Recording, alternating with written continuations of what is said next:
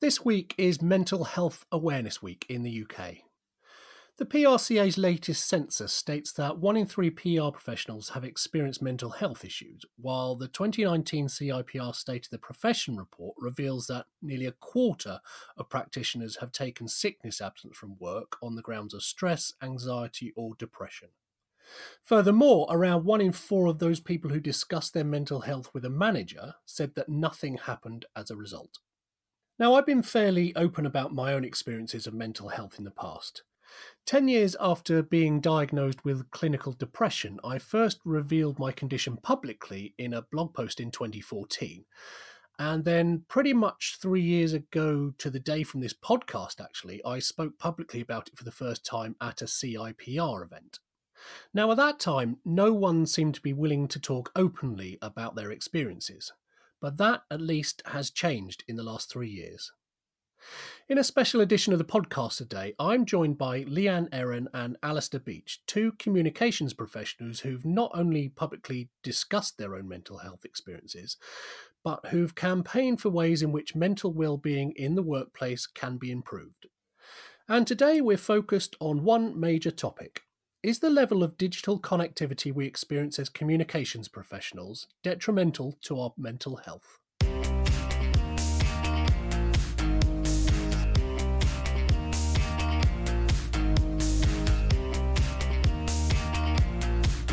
This is Digital Download, a podcast that explores the latest thinking in digital communications, PR, and social media. Here's your host, Paul Sutton. Back in February, I went through a few weeks where my mental health dipped. I suffer from seasonal affective disorder, and just like clockwork, I experience a spell of depression every year during that month. I know it's coming, I manage it the best I can, and I just kind of ride it out. This year, though, something different happened. It's common for me to back away from social media when I'm depressed, but this year I started to get really sick of it. I started to get irritated by the amount of just dross in my Facebook feed and on my Instagram profile.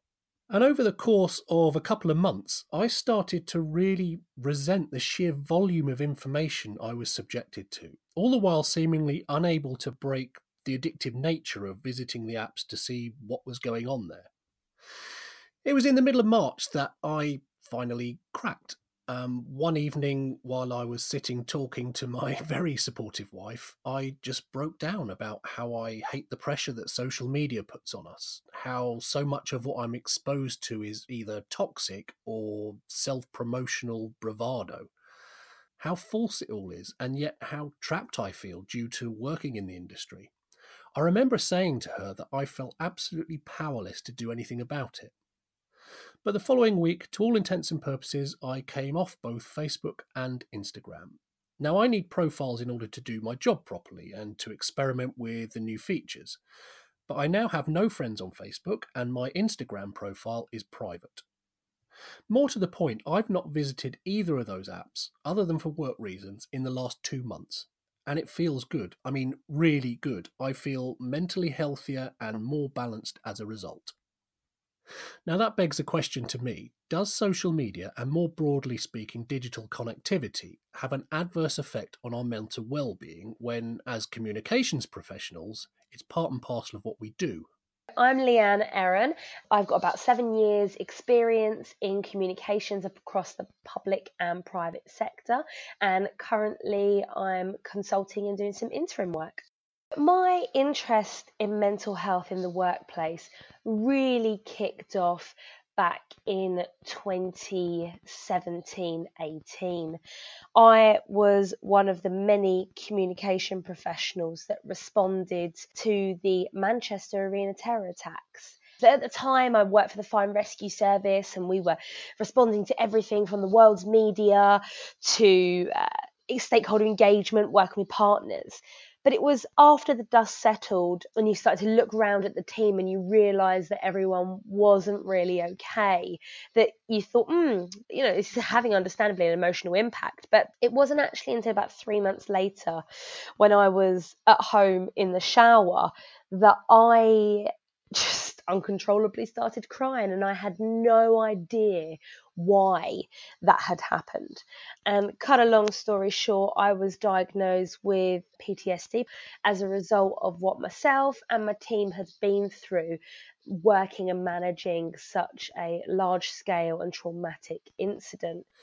Now, Leanne's circumstances could be considered to be relatively unique in that she had to try and cope with a truly terrible situation. But her story of mental ill health is far from uncommon across all walks of communications. I'm Alistair Beach and I work at the University of Manchester. My full title is Senior Social Media Coordinator and I work within the Division of Communications and Marketing. About 6 years ago, I was working in a government agency and just having a bit of a rough time, really, and was signed off work for a couple of months through, kind of mix of depression and anxiety. And I was able to return to work, within a couple of months. And, since then, I've been pretty well. One of the major reasons that I'm a lot better is because of doing stuff like this and talking. And I think originally I was very closed off, particularly with friends and family. Mental health just wasn't something that we talked about in the family, and certainly with friends, male friends in particular, that wasn't something that we talked about. So I actually find this very therapeutic. So what's the link between Leanne, Alistair, myself, and the 1 in 3 people working in communications who've experienced a mental health issue? Is it the job? Is it social media? Or is it something else? I think it's the connectivity we have, particularly with our devices. And I think the way that those mobiles and the apps within the mobiles are designed can negatively affect individuals, because I guess it's things like notifications, it's the amount of content within those apps, it's fear of missing out on stuff. I don't think it's necessarily one social network or one platform.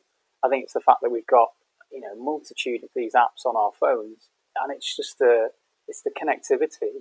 And the fact that our phones are usually on 24/7 and they're usually next to us, I think that maybe that's the issue. Now, there's an argument to say that we don't have to be so connected. We don't have to be on Twitter or Facebook. We don't have to be permanently joined to our mobiles. It is our own choice where we have a presence. But it's not quite that simple, and that goes well beyond the communications industry. Everyone has the same challenge when it comes to digital. I think these days it's such a statement if you come off Facebook or if you come off Instagram.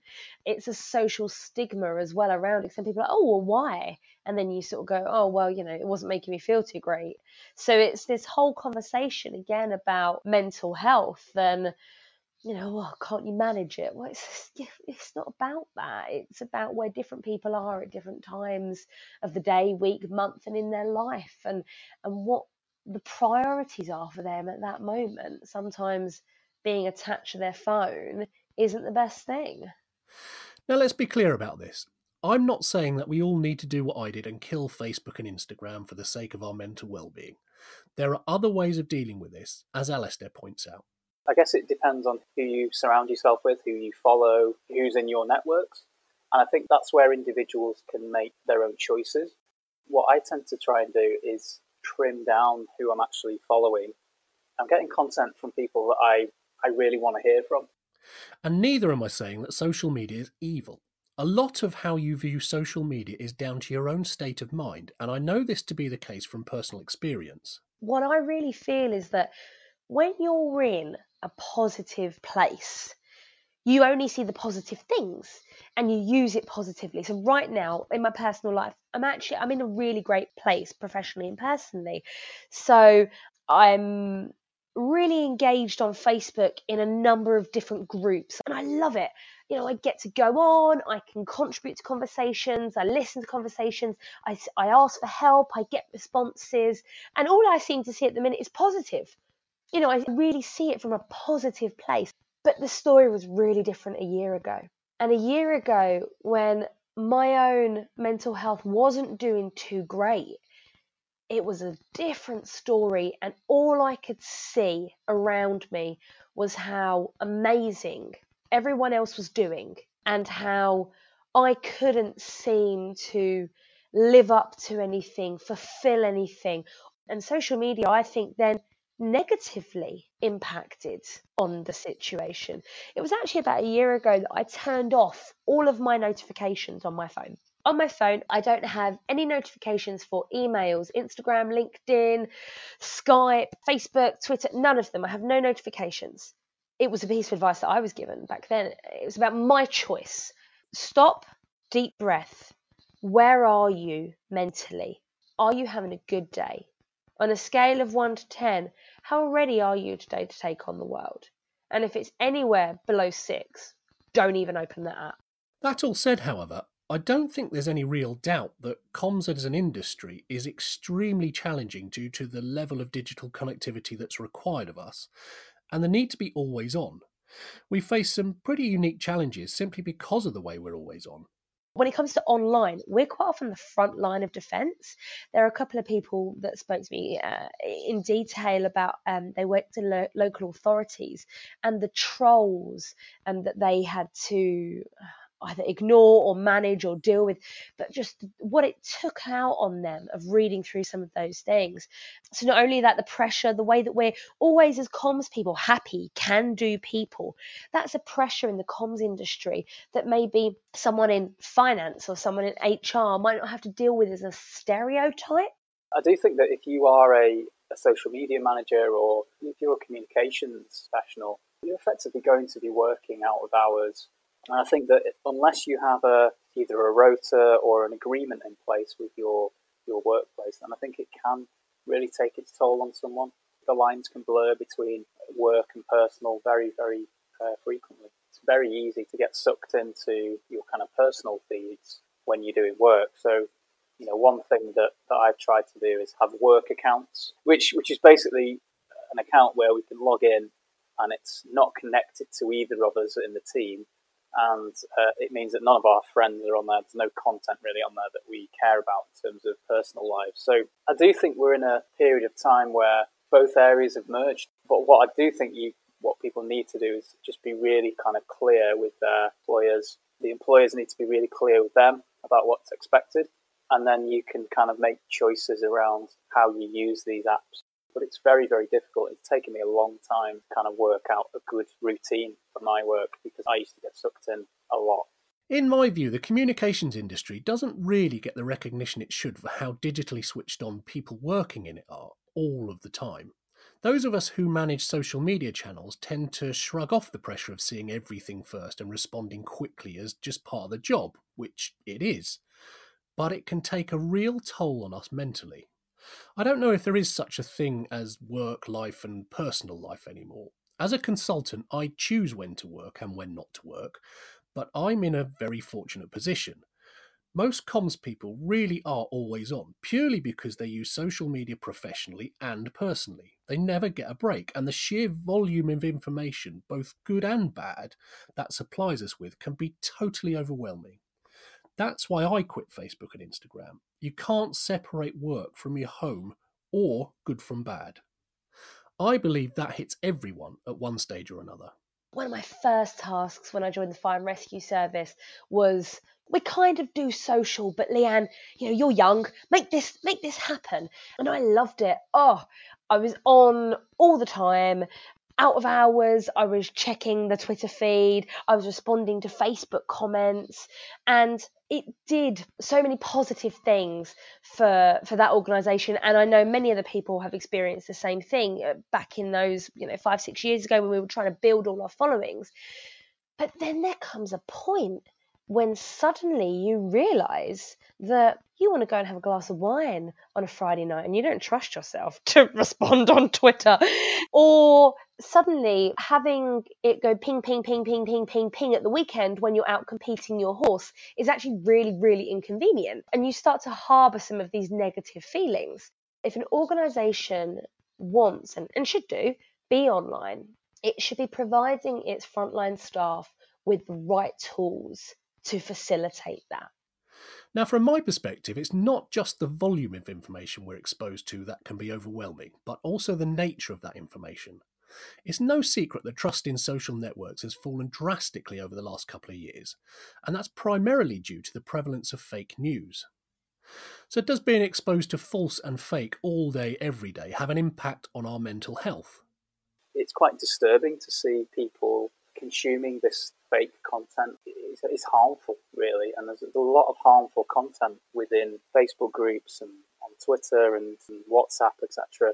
And I do think that's a real problem. I think that the networks are really struggling to deal with this falseness. It's sad that people will believe things that they see in these feeds, but I guess, the nature of something like a Facebook group is that you feel like you're part of something and you're more likely to believe something that's maybe within a Facebook group that you've joined, or it's come from one of your friends as well. So I do think it's a problem, and I don't really know how it's going to be solved.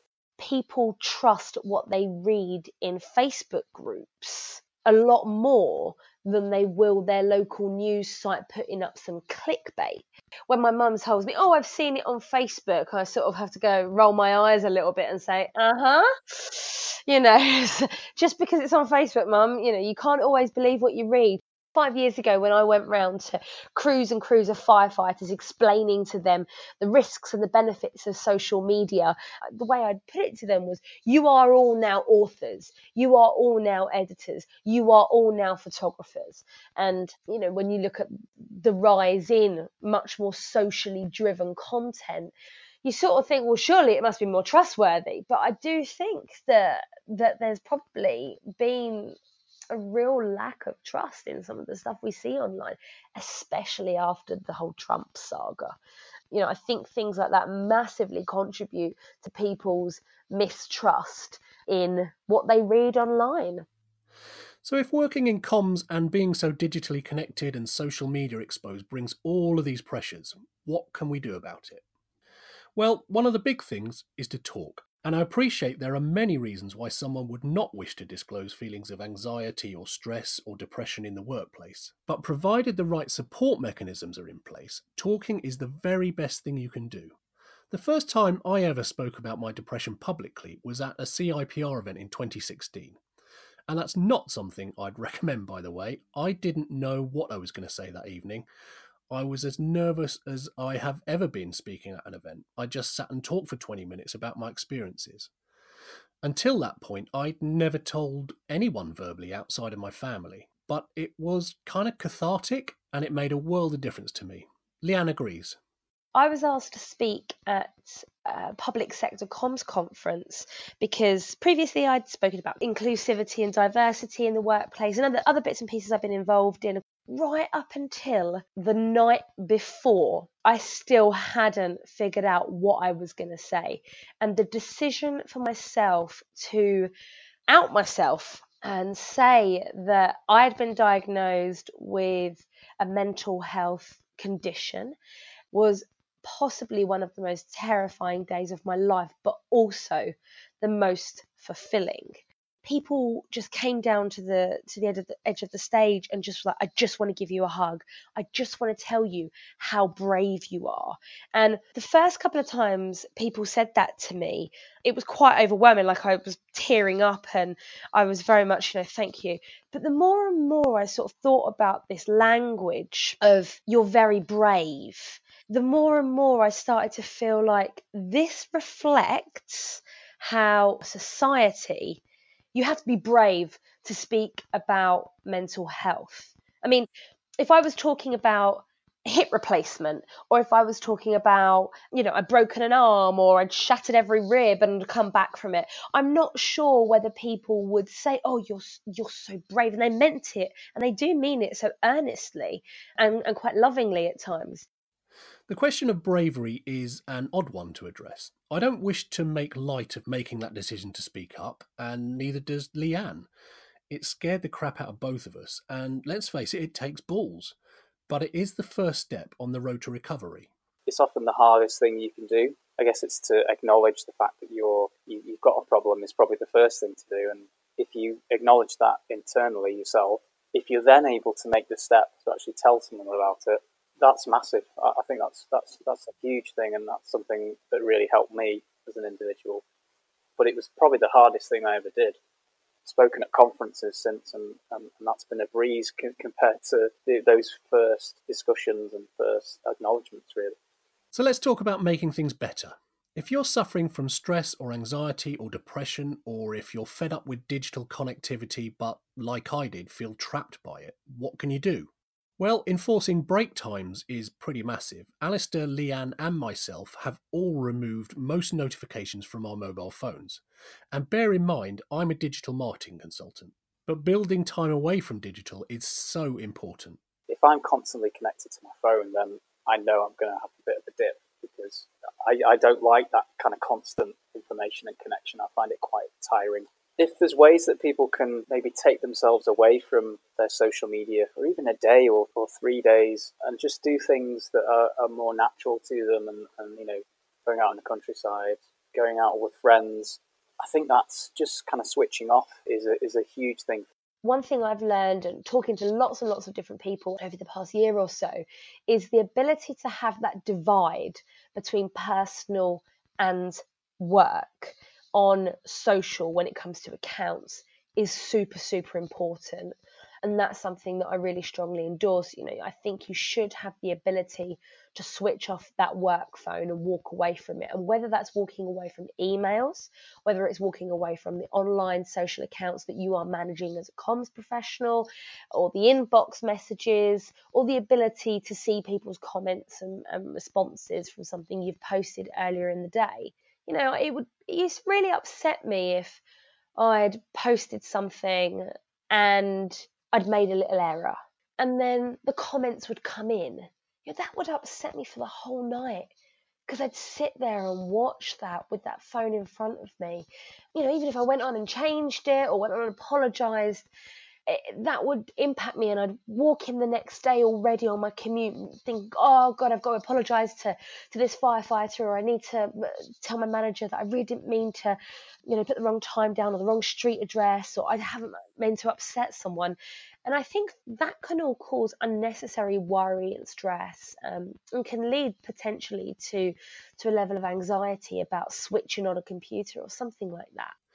It's not all about switching off, though. Diet and exercise can play a massive role. Feed your body the right foods and increase endorphins through exercise, and that can really have an impact on your mental well-being. Step back and give yourself the time to look after yourself. And what about employers and managers? Well, what can you do? A lot of this is simply about taking the lead. It can be quite simple, really, because I think a lot of people tend to want that leadership and want to hear from the leadership on these kind of things. It's more giving people the reassurance, really, that if they do have a problem, that their immediate kind of line management or their senior colleagues are open to listening to them, and they're not going to be judged on things. And I think that's difficult when you're trying to get ahead in your career, because you don't want it to count against you. And that was always in my mind when I was struggling. I didn't want to jeopardize kind of my career. Or I think it's maybe making sure that the organizations or the people in the organizations, the managers, are fully trained in terms of understanding what mental health is, and are fully able to be able to listen to people without any prejudice. So going back to the very start of this show, I posed the question of whether digital connectivity is bad for our mental health. Well, my own opinion is yes, it can be, but it's not black and white. Were it not for social media, there is no way on earth I'd have a career as an independent consultant. Being connected to people I like and respect has not only given me a career, it also continues to enable me to learn so much from those people and to forge friendships I'd never have had other than through social media. But that connectivity can come at a price, and only you can decide how much you're willing to pay and when it becomes too much. Social media is not evil, but please do ensure that you put your mental health first. Thanks to social media, I have been able to connect with other comms professionals up and down the country that I never, ever would have had the opportunity to meet, let alone have positive professional relationships and even friendships with. You are able to find people with those common interests and drive forward a conversation with them. I love the ability to be able to engage in so many different conversations with so many different people, and learn from others, and make friendships and make professional relationships that I otherwise wouldn't have been able to do. But I do think it has to be managed, and that's something that only you will figure out where your levels and where your tolerances are. I'd like to thank both Leanne and Alistair for giving me their time and speaking so candidly for this episode. If you want to chat to them more, look them both up on Twitter. And until next time, please look out for one another.